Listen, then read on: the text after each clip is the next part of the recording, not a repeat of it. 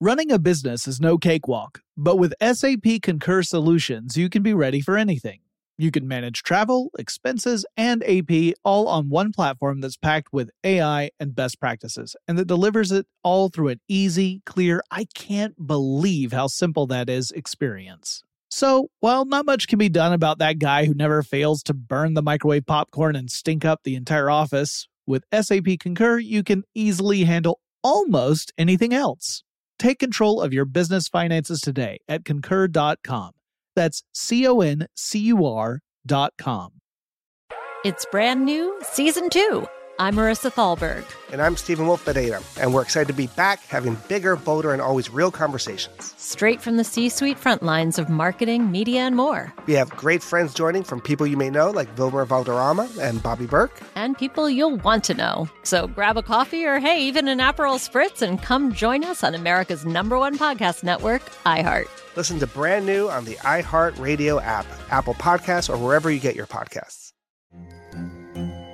Hello, acclaimed comics writer and notorious Scott Summers hater, Rosie Knight. Well, hello, Emmy-winning podcaster and totally unbiased Targaryen royal supporter, Jason Concepcion. Somehow the X-Ray Vision podcast has returned. And like always, we'll be here every week. You'll hear from TV writers, actors, comics creators, pop culture critics. Nothing is off the table. Listen to X-Ray Vision on the iHeartRadio app, Apple Podcasts, or wherever you get your podcasts.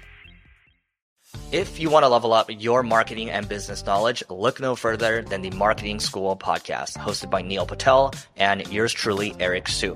It is the #1 marketing podcast on Apple and number 15 on business in the United States.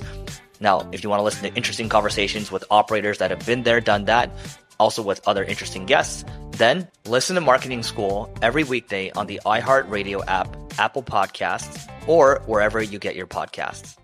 Brought to you by the reinvented 2012 Camry. It's ready. Are you? Get in touch with technology with Tech Stuff from HowStuffWorks.com. Hey there, everybody. Welcome to Tech Stuff. My name is Chris Paulette. I'm an editor here at How Stuff Works. And sitting next to me, as always, is senior writer Jonathan Strickland. Can you picture that? Nice. Thank you. So today we were going to talk about digital cameras and specifically megapixels. Right. And here's something. This is probably, we should call this like the podcast they don't want you to listen to. They being, the digital camera manufacturers and shops. Because megapixels, that's one of those things that a lot of manufacturers use to kind of differentiate their product from other competitors. They're like, this camera has 10 megapixels. Or you'll see that in a lot of smartphones or cell phones even now, where you'll say, like, this cell phone has 3 megapixels. And there's a lot of confusion. Like, what does that mean? Are the higher numbers automatically better? Is there a point where the numbers don't really matter anymore? So we're kind of going to talk about that and sort of straighten some things out. Yeah, and to be honest, they probably wouldn't even care if you did know the truth. They just, it's a number that people attach themselves to because they can sort of compare it to other machines. I mean, it's sort of like megahertz, the megahertz myth, as they used to call it for computer chips. Right. Because you'd say, oh, well, it's faster. That means it's better. Well, megapixels is the same way. Just because there are more megapixels in a camera's ability to shoot, it doesn't necessarily make it a better camera. It just means it can capture an image of more area. Right. It doesn't mean that the pictures themselves will come out any clearer or sharper. Not for that alone, anyway. Right. I mean, the megapixels do play a part in that, but here's the thing. A lot of people have chosen the megapixel number as the way to define a digital camera. Sure. Right? It's like, because it's easy. Yeah. It's like, that's an easy number you look at and you're like, oh, well, this is a 5 megapixel camera. This is a 7 megapixel camera. Therefore, the 7 one is better. That's not necessarily the case. It may turn out that you could use both of those cameras in similar lighting conditions to take a photo, and the 5 megapixel camera may end up giving you a better picture because it's not all about megapixels. It's a lot about the lens of the camera, the sensor in the camera, the software in the camera. All of these things play a major factor in how a picture looks once you've taken the photo. So just because a camera has the capacity to take more or to cram more pixels into a picture doesn't mean that that picture is going to be better necessarily. That's true.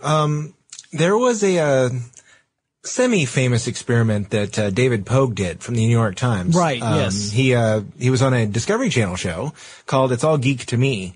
And basically they took 3 pictures, one that had been taken with a 13 megapixel camera, another with an 8, and another with a 5. Basically made all 3 pictures 16 by 24. And only one person that they showed, they went out in public, and only one person that they showed could accurately figure out which one was which. And that might have even been a guess. Yes. But I should point out, there's one minor correction I need to make here. Okay. He did not use 3 different cameras.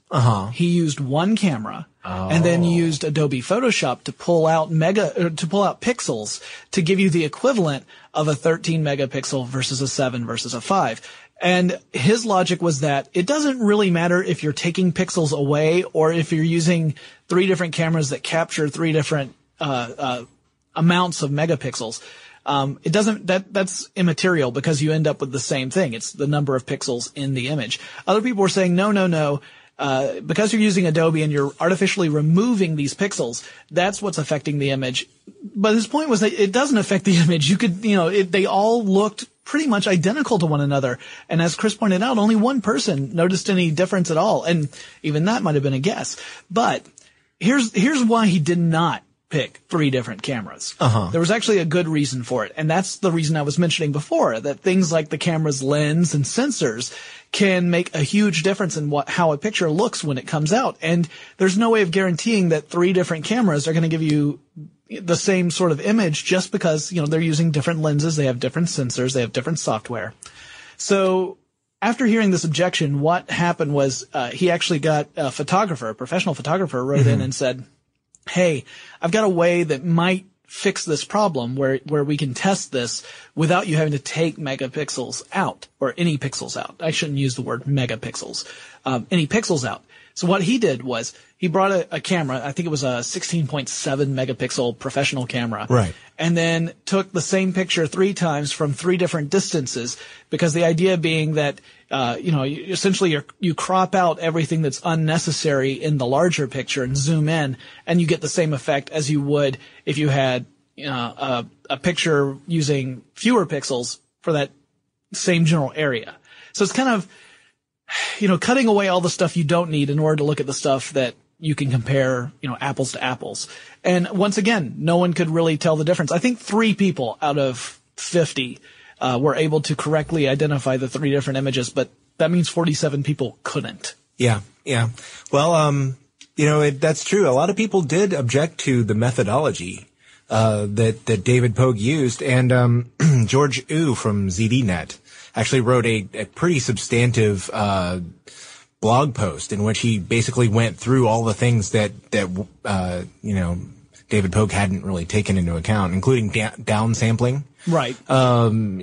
Things like optical resolution test, which would give you a better idea of the actual camera resolution.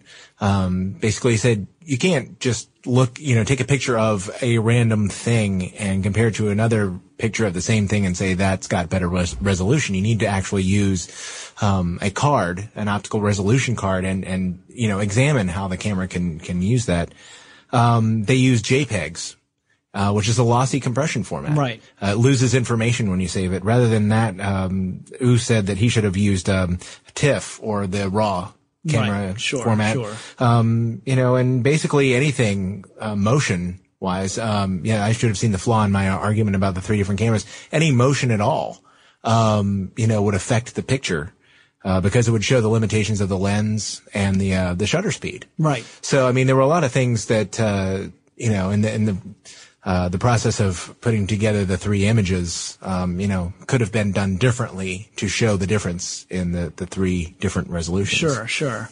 Or I should say areas, because megapixels are actually area. Yeah, we should probably go into that a little bit. So you think, all right, I've got a 3 megapixel camera. What does that mean? Okay, so images, digital images are made up of pixels. That's picture elements. It's little dots of light. And the way you figure out the megapixels is you multiply the number of pixels that go horizontally across an image and the number of pixels that go vertically across the image. You multiply those two numbers together, and the amount you get kind of gives you the idea of how many megapixels that camera has. So for an example, let's say you've got 2,048 pixels horizontally, and you've got 1,536 pixels vertically. You multiply those two together, you get a little over 3 million pixels. That's a 3 megapixel camera. Right. So if you're talking about a 10 megapixel camera, you have far more pixels horizontally and vertically. Actually, not far more, but more. When you start looking at it that way with the area, the increase is really not that significant. It sounds like it is, but when you think of how many are going horizontally versus vertically, it really isn't that significant. The only time it really comes into play is when you're printing out enormous pictures. Mm-hmm. You know, if you're using anything like a 4 megapixel camera or, around that area, like a 6x8 photo should be fine. It's only when you start to say, hey, I want to cover this wall in a digital photo that you have to start thinking, all right, I need to have a camera with enough megapixels so that it's not going to look blocky when I print it out. But most of us, for most of us, I don't think that's an issue. I mean, if you're going to shoot a 3x5 or a 4x6 or even, 8.5x11 sized image, that's not like a 5 megapixel camera is good for pretty much anything up to poster size, really. And very few of us, at least on the amateur side of photography, are going to print anything larger than that. Yeah. It's really when you're getting into the semi-professional or professional where you'd have to worry about something where you need more pixels in your digital image. So the question then is, what's the most important thing for you to look for in a camera if it's not megapixels? Right. This is tricky. Yeah. This is not an easy question to answer. There's no easy answer, unfortunately. It's not like we can tell you, oh, well, look for this lens or look for this particular kind of sensor. It really depends on how the manufacturer put the cameras together. And you may very well come up with a 5 megapixel camera and compare it against a 12 megapixel camera and see that your pictures in the 5 one are far better. But a lot of that depends on your skill as a photographer, the lighting, the composition of the shot, whether or not your subject is moving, and the software that the camera's running on. I mean, all of that stuff plays a factor. So the best thing to do is probably test as many cameras as you possibly can before making a purchase. It would also probably help if you read professional reviews. Yeah. People who do photography all the time are, certainly going to be more knowledgeable since they, that's what they do.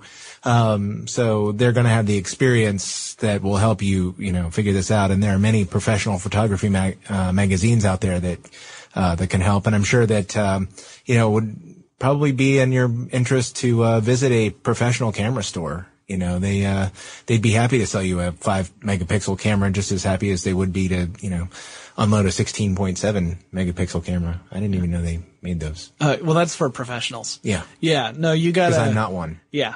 Yeah. No, you can find them. I mean, they're really expensive because really it's for the professional who can afford to purchase it because it's part of a business. But, I have a 10 megapixel camera. Yeah. And, I got it because it was on sale. And it takes great pictures. But you know what? I also have an older 4 megapixel camera that also takes great pictures. It's not as sleek. It doesn't have all the features that my other camera has.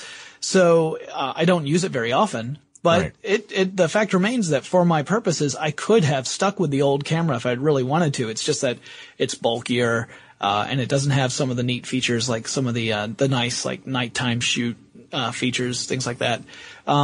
You should also remember that if you have a camera that has a lot of is on the high megapixel side, some people have found that shooting in low lighting you tend to get these little light specks that sometimes pop up. That's not with every brand of camera, but it can happen. So again, don't just rush out and buy the newest camera because they've talked about how many megapixels it has. Really look into the other factors. Cost is definitely something you should look at. Reliability, battery life. I mean, all of these things are important as well as, of course, the quality of the pictures. Sure. And, image sensor, quality of the lens.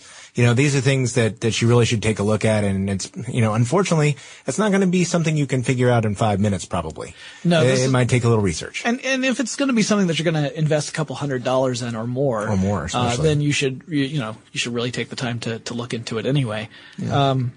Besides, you don't really need all those extra megapixels anyway. I mean, Mike Elgin from Computer World was saying that if you're taking pictures with, tons and tons of information as, these double-digit megapixel cameras have, then you got to find a place to store all these things, and they slow down your camera. So right, I can think of exactly. It can slow down your camera. It's slow, definitely, and the transfer is really slow. If you've got a lot of pictures that you've taken with a 10 megapixel camera, and you've taken them on the highest setting, it takes a while to pull those off, to rip those off of a smart card. Yep. But I can think of one other instance where you might want a camera that has a lot of megapixels. Okay.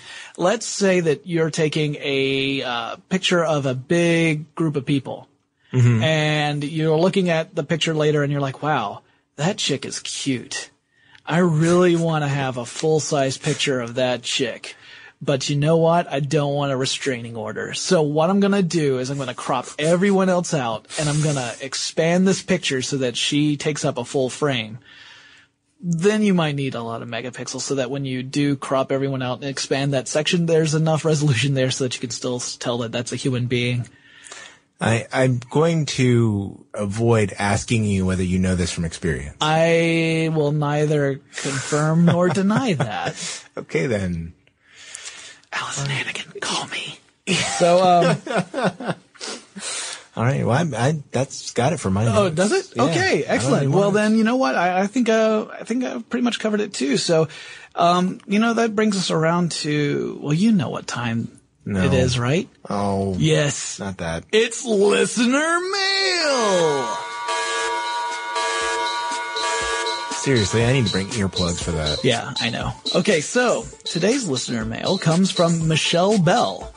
Michelle, my Bell. See, Michelle you're not winning points with Allison. I know, I'm sorry.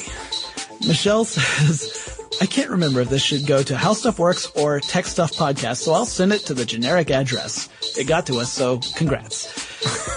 I think it was Chris and Jonathan who were talking about fun 3D technology and how it works. A comment was made that the Color Spectrum 3D glasses and technology wasn't something that really took off because of the massive headaches and eye strain that were fairly common, and someone had wondered about the polarization 3D glasses and tech and if it worked any better. I just finished watching Coraline, awesome movie, even if you haven't read the book, and yes, it's a good movie for grown-ups too, and my husband and I were in a showing that was showing with polarized 3D. It was amazing, and I used the glasses through the whole movie. I'm happy to report no headaches or eye strain, and it was very much worth the experience. Thank you, Michelle. I actually also saw Coraline in 3D, and with the polarized glasses, I can also report no headaches. My wife, same. It was a great experience. I think we're in for a nice long future of 3D films. It may not dominate the industry, but right. I think it's more than a novelty. We'll see. Well, it's good that it didn't leave you flat. Right. It was a deep, deep film. So if any of you have any comments, questions, suggestions, corrections, anything like that, you can write to us at techstuff@howstuffworks.com. And we have a brand new thing we can talk to you about. We have blogs. Hey. Yeah, you can find them at blogs.howstuffworks.com. And that's blogs from several different writers and editors here at How Stuff Works. So it's not just tech, it's science, it's history, it's all sorts of things. So go check it out, and we will talk to you again really soon. For more on this and thousands of other topics, visit howstuffworks.com. Brought to you by the reinvented 2012 Camry. It's ready. Are you? Running a business is no cakewalk, but with SAP Concur Solutions, you can be ready for anything. You can manage travel, expenses, and AP all on one platform that's packed with AI and best practices, and that delivers it all through an easy, clear, I can't believe how simple that is experience. So, while not much can be done about that guy who never fails to burn the microwave popcorn and stink up the entire office, with SAP Concur, you can easily handle almost anything else. Take control of your business finances today at Concur.com. That's CONCUR.com. It's brand new, Season 2. I'm Marissa Thalberg. And I'm Stephen Wolf Pereira, and we're excited to be back having bigger, bolder, and always real conversations. Straight from the C-suite front lines of marketing, media, and more. We have great friends joining from people you may know, like Wilmer Valderrama and Bobby Burke. And people you'll want to know. So grab a coffee or, hey, even an Aperol Spritz and come join us on America's #1 podcast network, iHeart. Listen to Brand New on the iHeart Radio app, Apple Podcasts, or wherever you get your podcasts. Hello, acclaimed comics writer and notorious Scott Summers hater, Rosie Knight. Well, hello, Emmy-winning podcaster and totally unbiased Targaryen royal supporter, Jason Concepcion. Somehow the X-Ray Vision podcast has returned. And like always, we'll be here every week. You'll hear from TV writers, actors, comics creators, pop culture critics. Nothing is off the table. Listen to X-Ray Vision on the iHeartRadio app, Apple Podcasts, or wherever you get your podcasts. If you want to level up your marketing and business knowledge, look no further than the Marketing School podcast, hosted by Neil Patel and yours truly, Eric Su. It is the #1 marketing podcast on Apple and number 15 on business in the United States. Now, if you want to listen to interesting conversations with operators that have been there, done that, also with other interesting guests, then listen to Marketing School every weekday on the iHeartRadio app, Apple Podcasts, or wherever you get your podcasts.